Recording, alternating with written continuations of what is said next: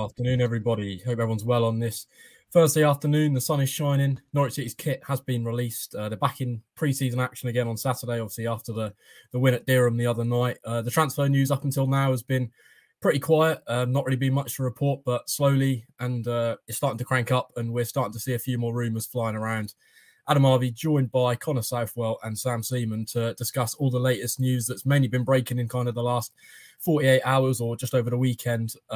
So I'll come to you first, Connor. Obviously, you were sort of part of the media that was sort of investigating this report that dropped last night surrounding a 23-year-old attacking midfielder, Gabriel Sara from Sao Paulo. Obviously, Dean Smith spoke to us. You were part of the circle the other night where Dean Smith was saying he wants a creative midfielder. We've known that for quite a while. Just to bring us up to date with what you've known. Obviously, you've done a little bit of digging on the story and whereabouts we are with that one at the moment. Yeah, definitely a player Norwich City are interested in. Definitely a player that they are trying to bring to Carrow Road this summer.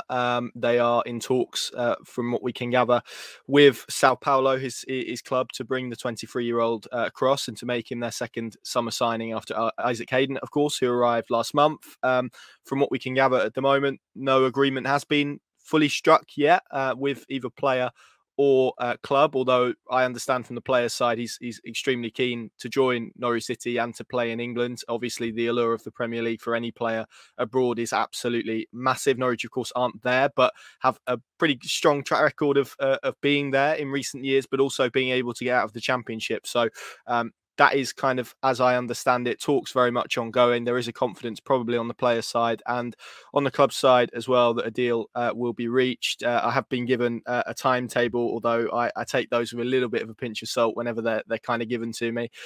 So I won't make that public knowledge because I could end up potentially looking very silly if I repeat it. But I think it's fair to say there's a confidence around him. I mean, in terms of kind of what and I'm sure we'll speak about him specifically in a moment as a player, but from what we can gather, even though he's maybe been touted as a bit of a creative midfielder, I think he's probably one that would slot into kind of a central midfield mix. There's been a lot of talk about maybe Norwich going into the market for a dynamic midfielder, someone who can probably pose a bit of a goal-scoring threat as well. I feel he probably ticks that box from the research that I'm doing. So, yeah, Gabriel Sara, definitely a goer. I won't use the phrase that my colleague Paddy Davitt does quite yet, because we're not quite there yet, but definitely one that Norwich City are interested in signing this summer. Sam, obviously we know that Norwich are in the Brazilian market. We obviously have seen the recent partnership with Cortiba, so we're aware that Norwich are looking and kind of scouting in that area. So has this link come as any surprise to you that maybe Norwich have looked there for this creative flair, maybe as an attacking midfielder for their Championship push next season? Yeah, not really. Although we have sort of been made to wait for these sorts of links for a little while. They obviously started to expand their reach into South America around the time when the sort of Brexit rulings came in, and they realised this was probably going to be a more fertile market for those sort of cheaper finds than maybe Europe, where obviously players that aren't in sort of top divisions will struggle to qualify. So we know they've been looking there for a while, and it has taken a good amount of time for any sort of significant and reputable links to come out of there. But now that they have, I'm not surprised at all. I'm not surprised with the profile of player, as Connor outlined there. Obviously, he's a sort of attacker, a creative player, but also one that probably is physical enough to slot into an advanced number 8 role. I think we saw Dean Smith sort of try and implement that sort of system at Durham, where he had sort of one holder and then two more attacking number 8s. He's done that at Aston Villa, and I wouldn't be surprised to see him do that in the Championship again, where Norwich are expected to have a lot of the ball and dominate most games. So yeah, it looks like Sara would fit into that sort of system. So no, I'm not surprised. I can't imagine this is one of the ones which Dean Smith has had a significant hand in finding him. Obviously, with Isaac Hayden, we're led to believe that he was at the forefront of the sort of people pushing to make that deal happen. But obviously in this case, I'd imagine it's more of a Stuart Webber masterclass in terms of picking him out from sort of a foreign league and a slightly more abstract league, albeit Sao Paulo are a big club, and it's not quite Emi Buendia from Getafe levels, given that he was on loan in, I think, the Spanish second division at the time when they started watching him. So it's sort of in the middle, but it also shows you what work they've been doing in that market over the last couple of years, and finally it looks like it's coming to fruition. And Norwich fans will hope that it comes to fruition in the form of a signing. Obviously, the first instinct that fans go to is YouTube and look at the highlight reels of these players. Is that something you've done, Connor? And do you know sort of anything maybe behind sort of the stats of Sarah and what he could potentially bring to this Norwich City team in terms of creativity? Obviously, we know Pukki has missed Buendia. Is this the kind of player that could maybe slot into that position and sort of produce the output that Buendia produced in the Championship? Well, it's something that I'm looking into at the moment. I'm kind of writing a piece as we speak about maybe what he could bring to Norwich City and what kind of position he would slot into. I think as Sam has outlined there, I think I could see him maybe playing as that number 8 alongside Kenny McLean, with probably Isaac Hayden behind those two. We've kind of seen at Aston Villa that is the style that Dean Smith prefers to play. We've seen it at Brentford as well, as he looks to make his stamp on the team, increasingly, of course, through new additions and through tactical tweaks and through playing style, which isn't something that we've really seen much of in the first opening sort of period of his reign. And there's lots of reasons that we've been into in excruciating depth about why that has been the case. In terms of Sarah, I think he, from what I've seen, and I know I haven't actually watched the YouTube supercuts, which maybe I'll get round to this afternoon, but I have seen a few people said not been too impressed by them, so maybe I'll put it off. But I've been doing I've watched a few clips of him via Y Scout, which is a platform we have access to, and looked at a few statistics, and I think you can certainly see that he is someone who, certainly looking at kind of his numbers and his reports, is someone who likes to counter press. And it is interesting that Dean Smith spoke about that particular element of the game on Friday as being something that he was really pleased with and looking to improve. So again, all of this kind of fits into what we're hearing about Norwich, the profile of player that Norwich City want: a dynamic midfield that can maybe press in a bit more of an intelligent way, but also I think there's a willingness to bring a bit more of a goal scoring edge to that midfield, and it does feel like Sarah could do that, albeit I know people have been looking again at his statistics in the last year, which have to be taken with a pinch of salt, given I think he's missed a big portion of it with injury, and he's injured at the moment. An August return is kind of what I'm hearing around him. I think he's had some surgery on his ankle, so there's that element as well. The fact that he would arrive, and there would probably need to be a period of fitness building as well as acclimatization, because I think the critics of people who in English football who have maybe advised against, not specifically Norwich City, but generally recruitment from Brazil, is that period of acclimatization can be quite difficult. Albeit we often hear about these South Americans with a lot of flair and a lot of kind of wild temperaments. I don't necessarily think that Sarah fits into the latter of that category, but there's clearly something there that Norwich City like. From what I've seen, there's some decent off the ball movement from him as well. I think there's some from, again, based on what I've been reading from kind of eyewitness accounts from Sao Paulo fans, really there's maybe a rawness technically, but it does feel like there's someone coachable and someone there who could be molded into a decent player. So I think everything increasingly that you read and the statistics that you look at and the more video that I've watched, very, very limited so far, and I plan to watch them all this afternoon, it does feel like a player who maybe fits the profile of a position that we've been talking about probably since about March, when we began to sort of turn our focus to the Premier League and to the Championship, sorry. And it is interesting, I think, what we've spoken about Brazil, because it is a market that Norwich have been looking at increasingly. They employ scouts over there. They've been stepping up their efforts. We've had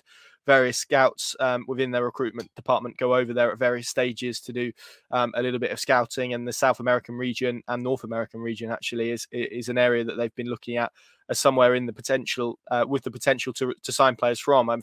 The Brexit rules have closed off a lot of markets, and it means Norwich can't sign players from the Bundesliga 2 as a general rule now. But one kind of bonus of it is that South America becomes a much more viable route to sign players, whereas before it was the likes of Emi Buendia having to move to Spain or a country on the continent before they could then step into England. That's now not the case, and Norwich City are hopeful, given we know their model, what they like to do with players, which is sign players young, develop them, turn them into assets and sell them on. They can now kind of miss out that link that Emi Buendia took of stepping into the continent at a relatively early age. So when you sort of combine all of that up, and I'm also led to believe that Brazil is a market they've been exploring for potential loans, then this signing, I think, makes a lot of sense for kind of the profile of player that they've been looking at, albeit with kind of the risks and whatnot of signing a player from a different continent and maybe everything that comes with that. Obviously, we know the risks attached to signing someone from a different region, but there's also kind of, I'll come up to Kevin's point here.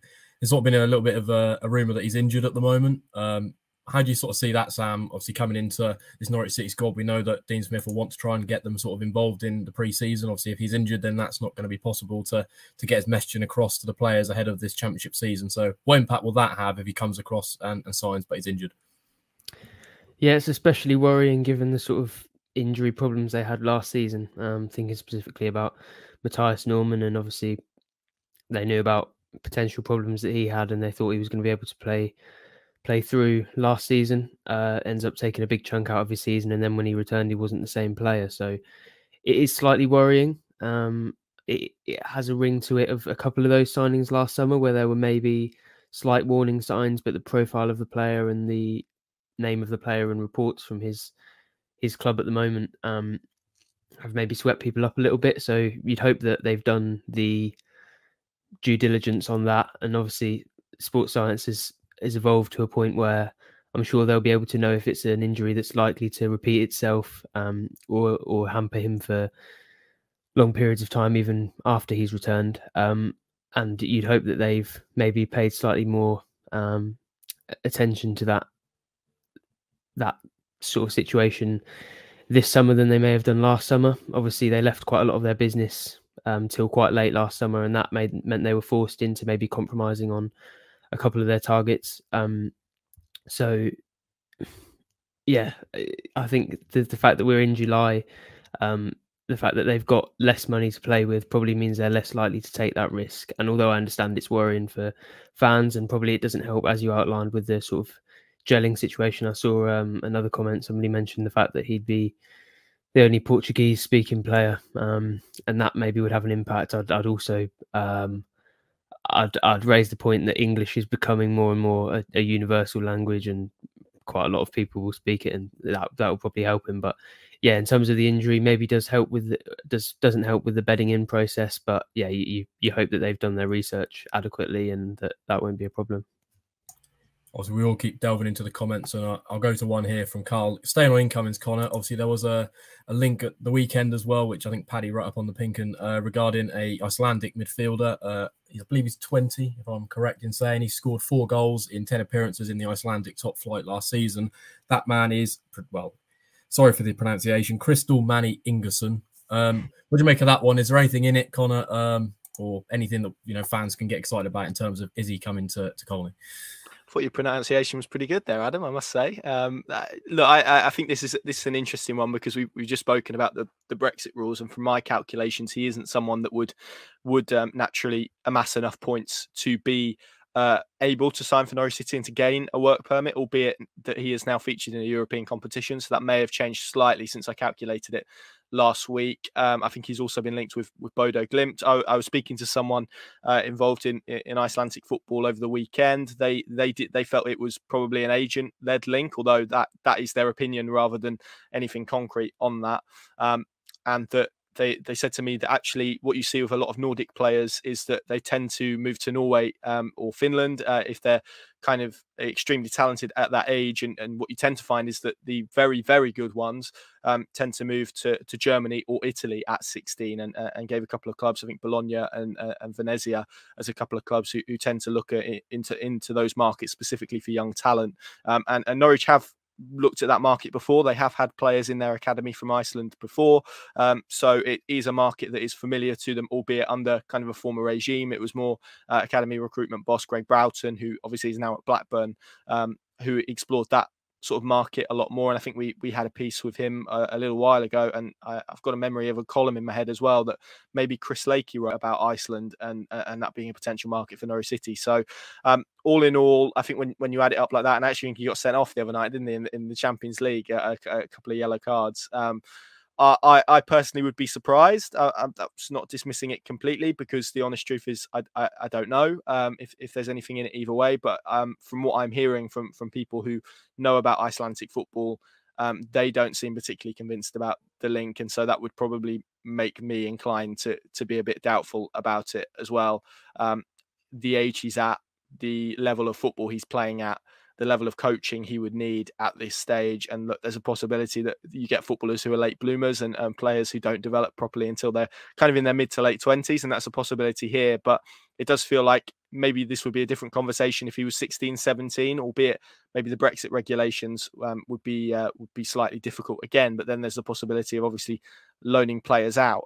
So maybe someone who you could look at potentially in the Danel Sinani mold as someone who they could get for relatively low money and then flip and make some money out of and value. And I wrote a piece, and I know we're going to speak about him later, about Josh Martin earlier in the week, and how actually for all the talk about Norwich City developing talents where they're in a position to go and sell them for £20 million, it's actually important that they flip the ones they sign for free and could get maybe £1 million or £500,000 or 250 grand for them, because actually that creates important revenue in this self-sustainable model that they have. So I wouldn't completely be in a position to dismiss it, but I must say I'm extremely doubtful about it as well, to be completely honest. It feels to me like someone whose stock is relatively high and is probably trying to get it a little bit higher, particularly given that we've got a summer window ahead of us. But there's no reason at the moment to suggest that this one, as per the one we were just talking about, is a goer.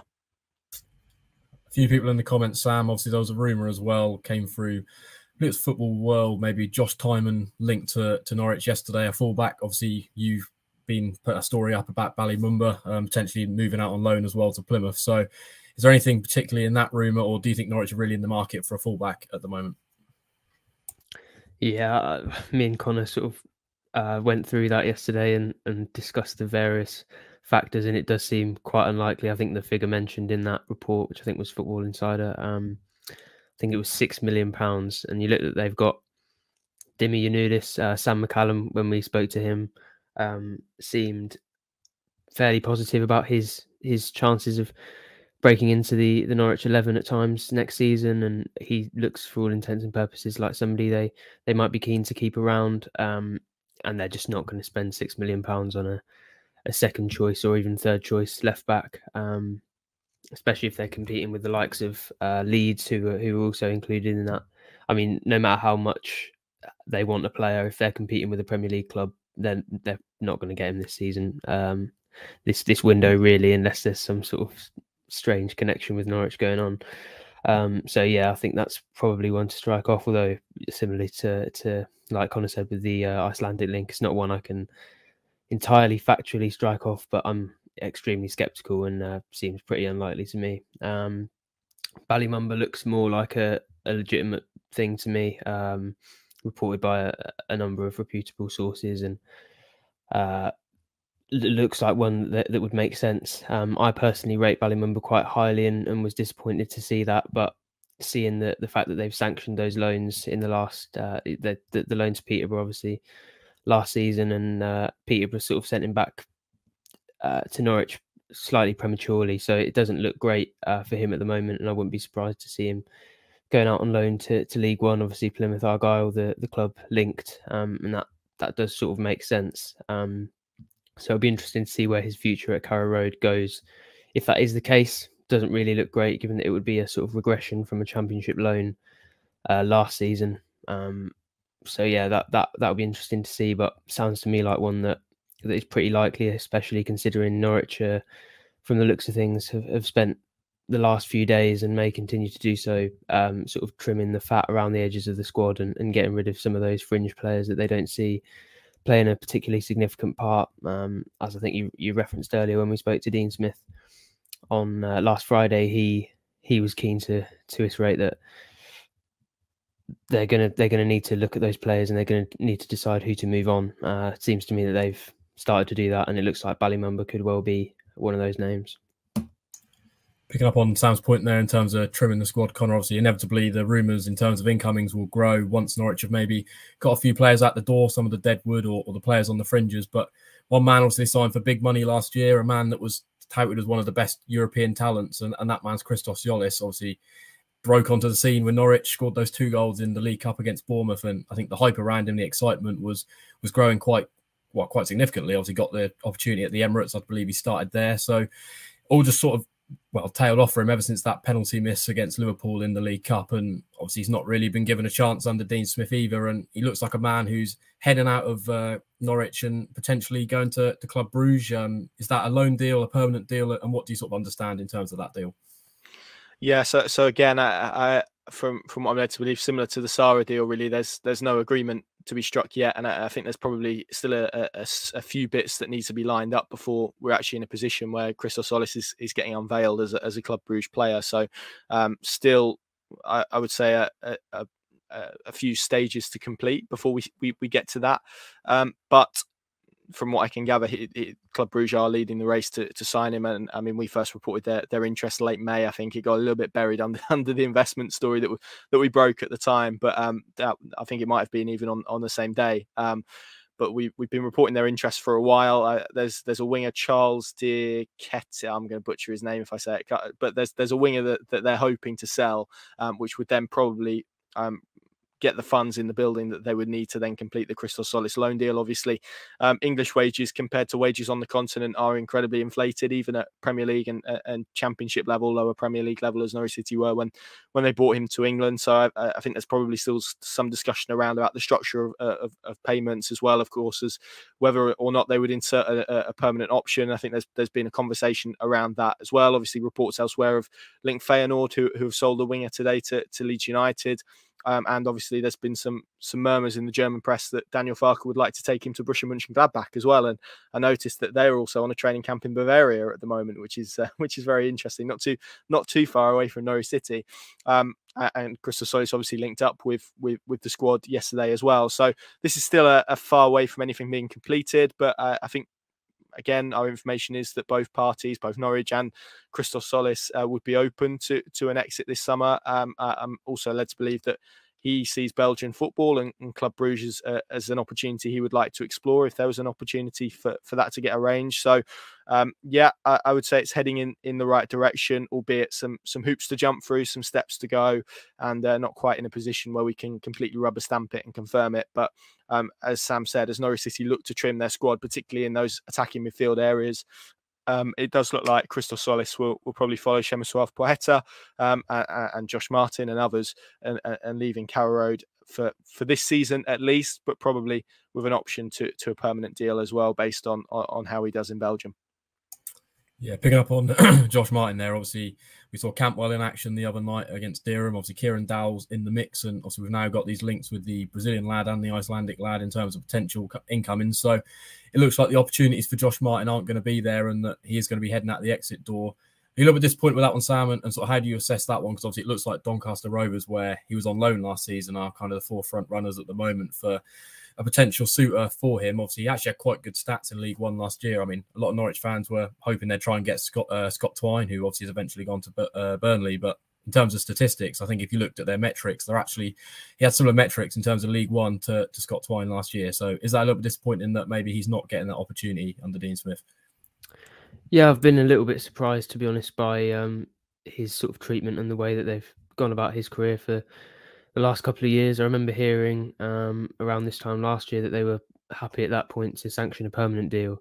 And I was very surprised by that, because it was only a few months before then that he'd been playing. I remember he was impressive in the game against Stoke. I think he set up Tamer Pukki for one of those goals. Obviously, poked home an equaliser against Sheffield Wednesday. In that sort of period when Emi Buendia was, I think, suspended, he shone, where, even the likes of Todd Cantwell struggled to replace him at times in the Championship. So I was surprised at how quickly sort of attitudes turned to sort of getting him out of the door, and maybe him not being a key part of plans, because he did impress me on quite a few occasions during that 2021 period, that season. So yeah, I'm surprised maybe that he hasn't been given the same sort of opportunities as the likes of Ballymumba. Obviously, we spoke about him potentially going out on loan, but he was part of that team at Durham, so he has obviously been given a chance to impress Dean Smith and maybe change his mind about whether he should be involved. Also Sam McCallum, we're going to see Ono Hernandez and Daniel Sinani get chances this pre-season, so I was slightly surprised that he wasn't in that group, and he wasn't even part of the group that were coming up from the under-23s to sort of play a small part in pre-season. Obviously, as we understand things, he has been with Alan Nielsen's group so far this summer, but very little sign of him, very little talk about him, and I wouldn't be surprised at all to see him going through the Carrow Road exit door this summer. So yeah, it has sort of tailed off rather disappointingly. Connor's piece, which you already referenced, did make a good point that he was brought in for free from Arsenal. Obviously, he's been on, you would imagine, insignificant wages compared to what they're paying their more senior players for a couple of years, and then they've managed to, or they're hoping to manage to, and it looks like they're likely to be able to sell him on for profit. So it's not a failure, but I think there will be some disappointment within Norwich fans and probably within me a little bit that he hasn't gone on to achieve slightly more, because those creative attacking players are very difficult to come by, as Norwich have found in their recruitment, obviously in the last year or so since losing Emi Buendia. So it would have been a great help to them if a player like Josh Martin could have come out and become that player. As it is, things haven't turned out that way, and obviously the important people behind the scenes at Colney maybe don't see that potential in him, and that's why they'll be okay with moving him on this summer.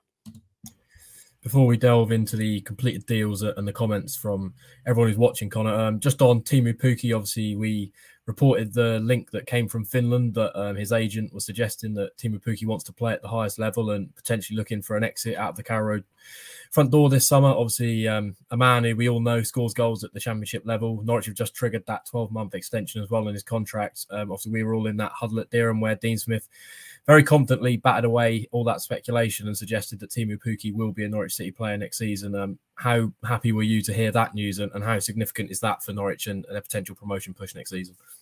Yeah, extremely significant. I think it would have been like cutting off a limb really to lose Teemu Pukki if they wanted to have a credible and serious approach of gaining Championship promotion. We spoke about this, I think, not on the last pod, but the pod before, which people can go and listen on their various podcast suppliers. But I think if you're a team and you're a Norwich City player in that dressing room, park the fans for a moment and kind of the furore that would be around that if Teemu Pukki was sold. If I'm a Norwich City player sitting in that dressing room and the expectation is that we're going to bounce back straight back up to the Premier League and that promotion has to be a certainty this year, you want to look around and have Teemu Pukki in the dressing room, because if you walk in one day and to be told that Teemu Pukki is departing, I think you would question the expectations of the club and also whether or not they were serious about pushing for Championship promotion. And certainly I felt even with the agent's comments, Timo Turunen, there was a degree of acceptance within that Teemu Pukki would be a Norwich City player come the end of the summer.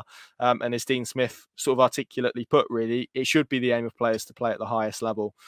So I don't think it's a slight on Teemu Pukki or that he was necessarily particularly pushing for something. I think it was more if an opportunity arose, although the likelihood of that, given Norwich City's valuation of him, the age he is, and what probably a buying club would be willing to pay for him, probably don't align.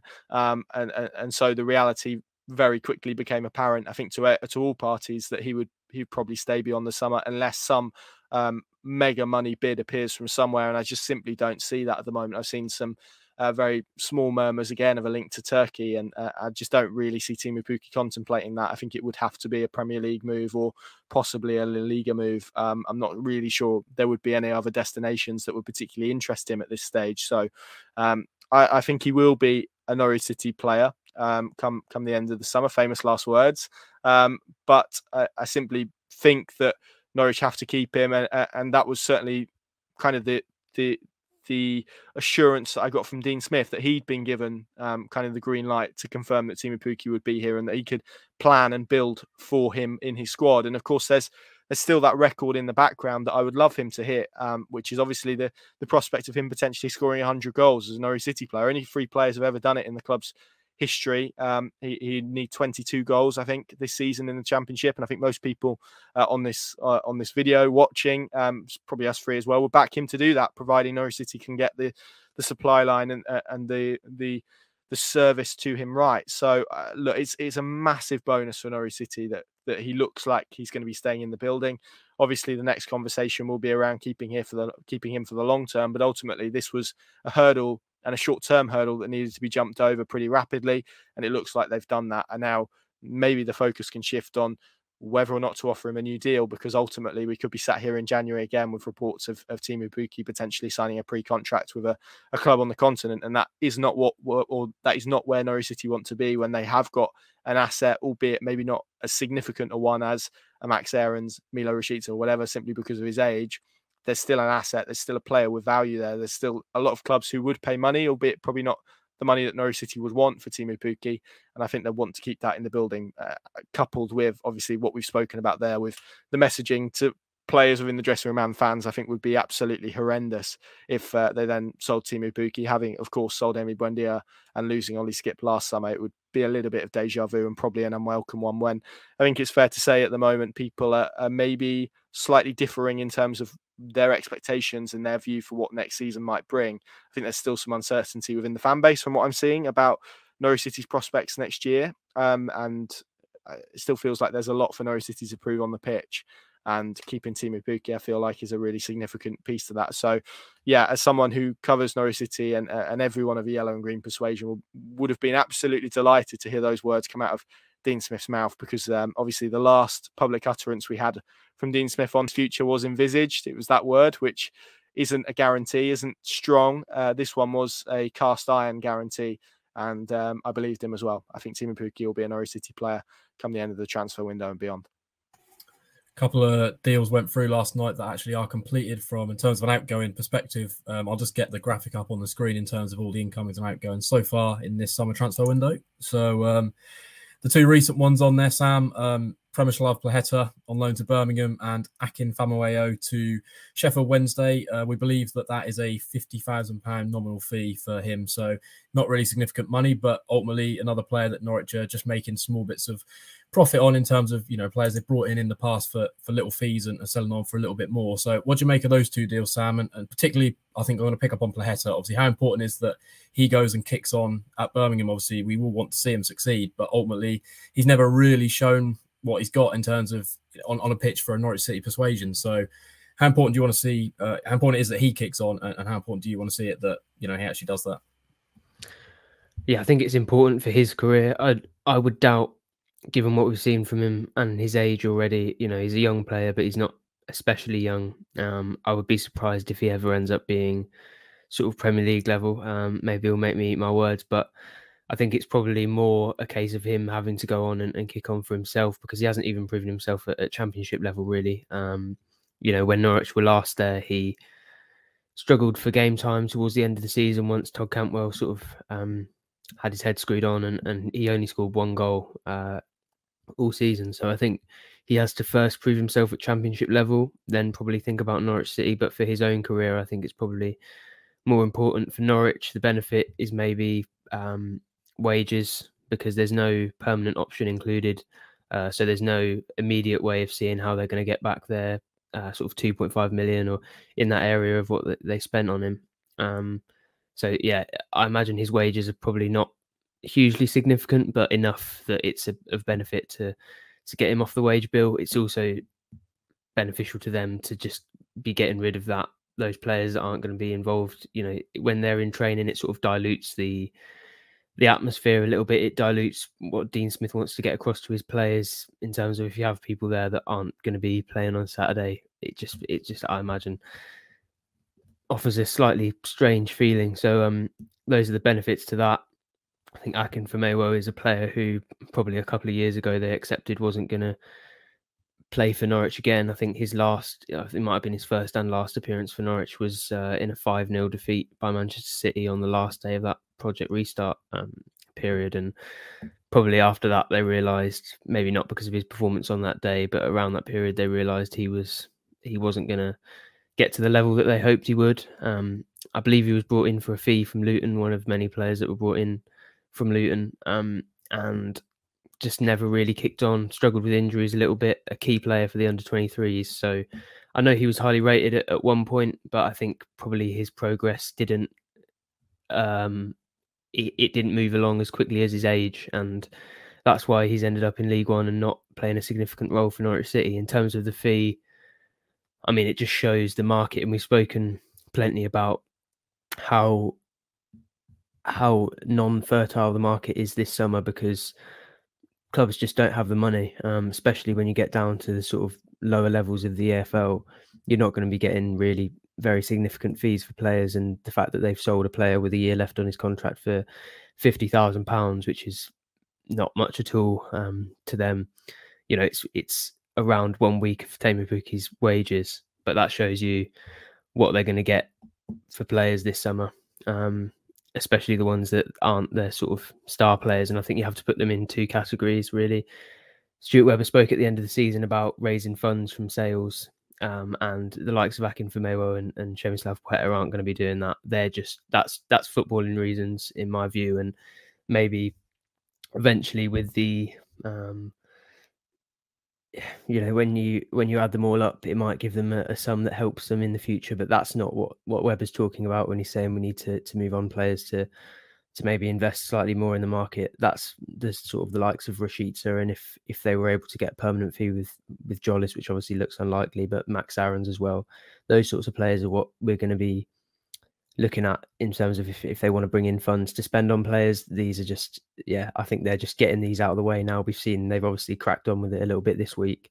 I wouldn't be surprised to see more of the players that are sort of around the edges and on the periphery moved on soon, because looks like that's the problem they're dealing with at the moment. But not particularly surprised by either of those. But as always with the young players, it's a similar situation to Josh Martin when at one point they were highly rated and people thought they might be able to kick on and feature for the Norwich City first team. It's a bit disappointing to see them moved on, but that's football, and that's the way that this model works. If you want to take risks on young players on a regular basis, unfortunately, probably more than half of them aren't going to end up getting to the level that you hope they will. The last sort of 10 or 15 minutes of the show, we'll delve into you guys' comments here. So I'll pick one here for you, Connor. Are there any other creative midfielders you'd like to see City sign if the Sarah deal falls through?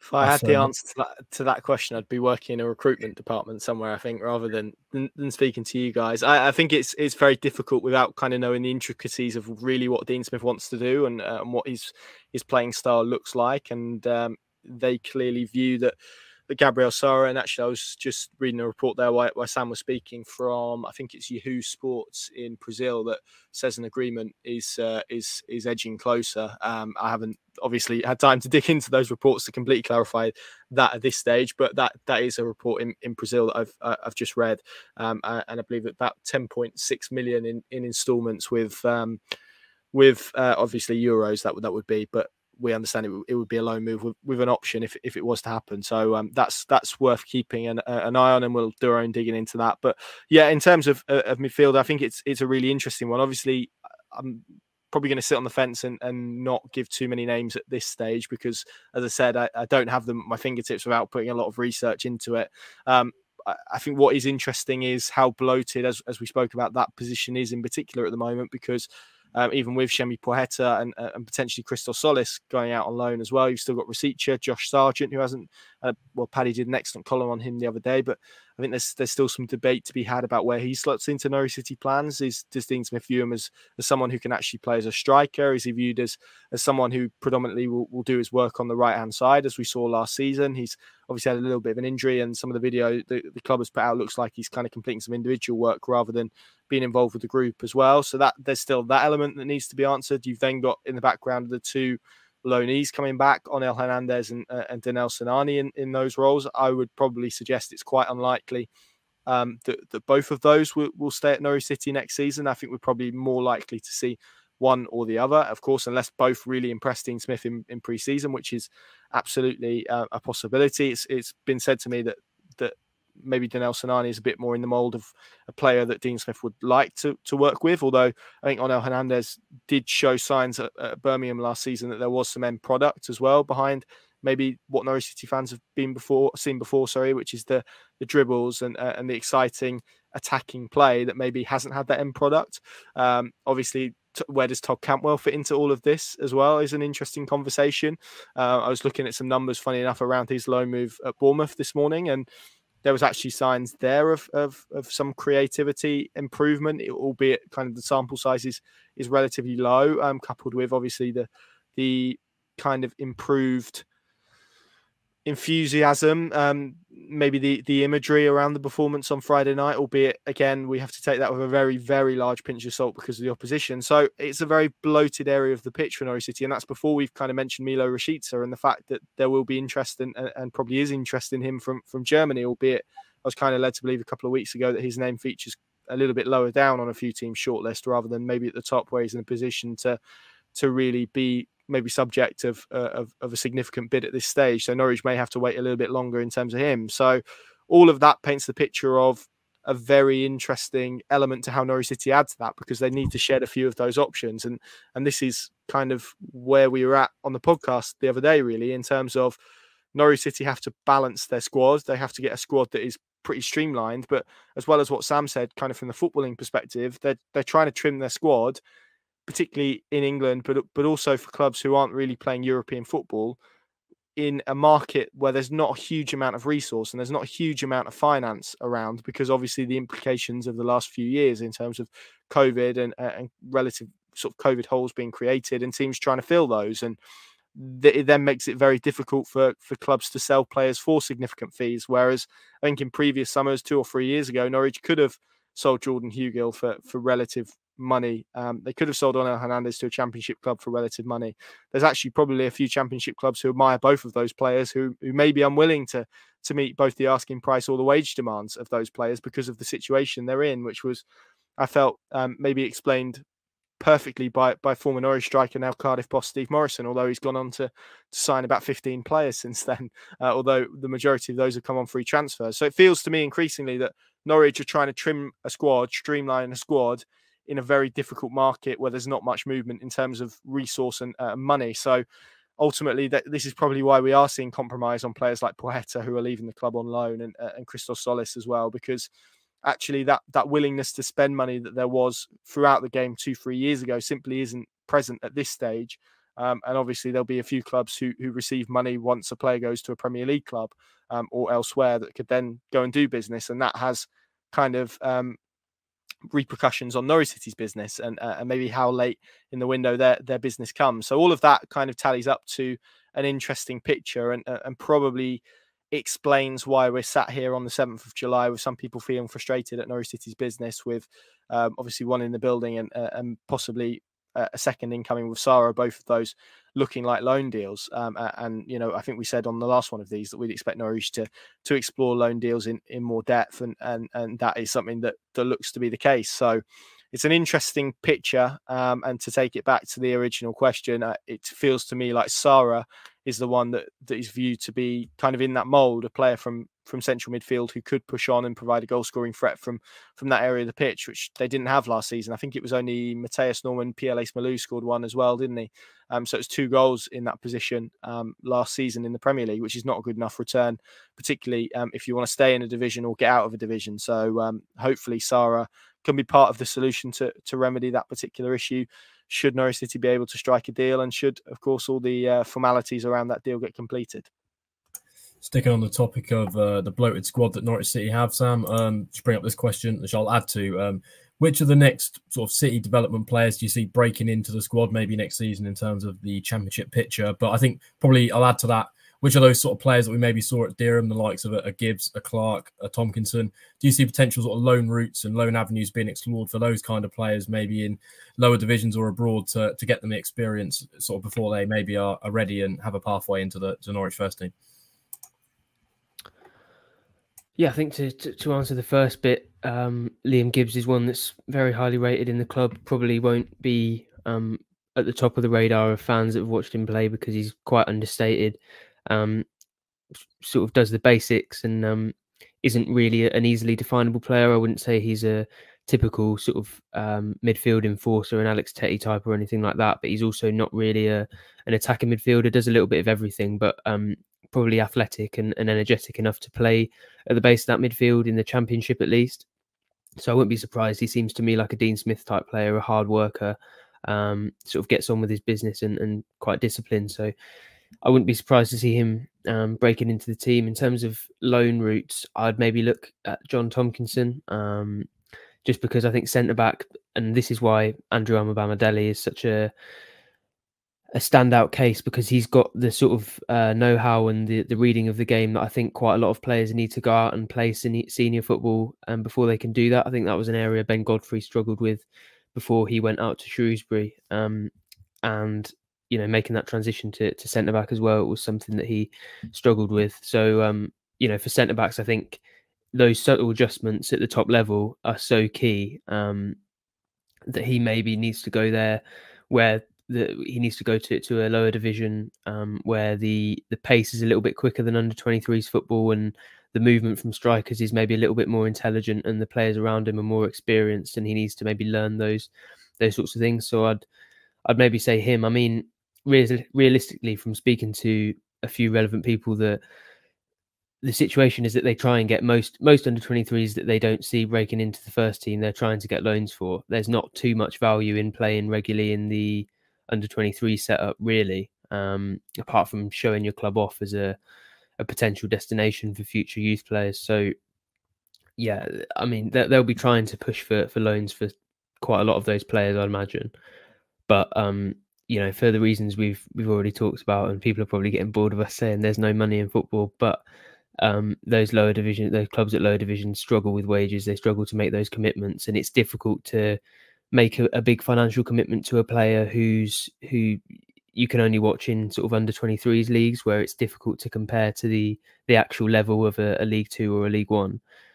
So that's why it's difficult for them to get loans for those players. But the situation will very much be that those that they don't see contributing to the first team, most of them they'll be trying to get loans for. So I wouldn't be surprised if we saw a few of those. I understand people are excited about the prospect of seeing sort of talent that the academy have bred playing for the first team, but realistically, most of those players we would only see them making 2 or 3 appearances from the bench, and I'm personally more excited about the possibility of seeing how they got on with 30-40 appearances under their belt at a lower level. So I'm looking forward to seeing which of those can get a good move and which of those can kick on. But in terms of immediately for the first team, I'd say Liam Gibbs is probably top of the pile, if you're not including John Rowe and Tony Springett, which I'm sure you're not, because they're already sort of towing that line between under 23s and first team. And like that, I think we'll wrap it up. I'll just leave it on this comment. I want everyone to flock to Yarmouth.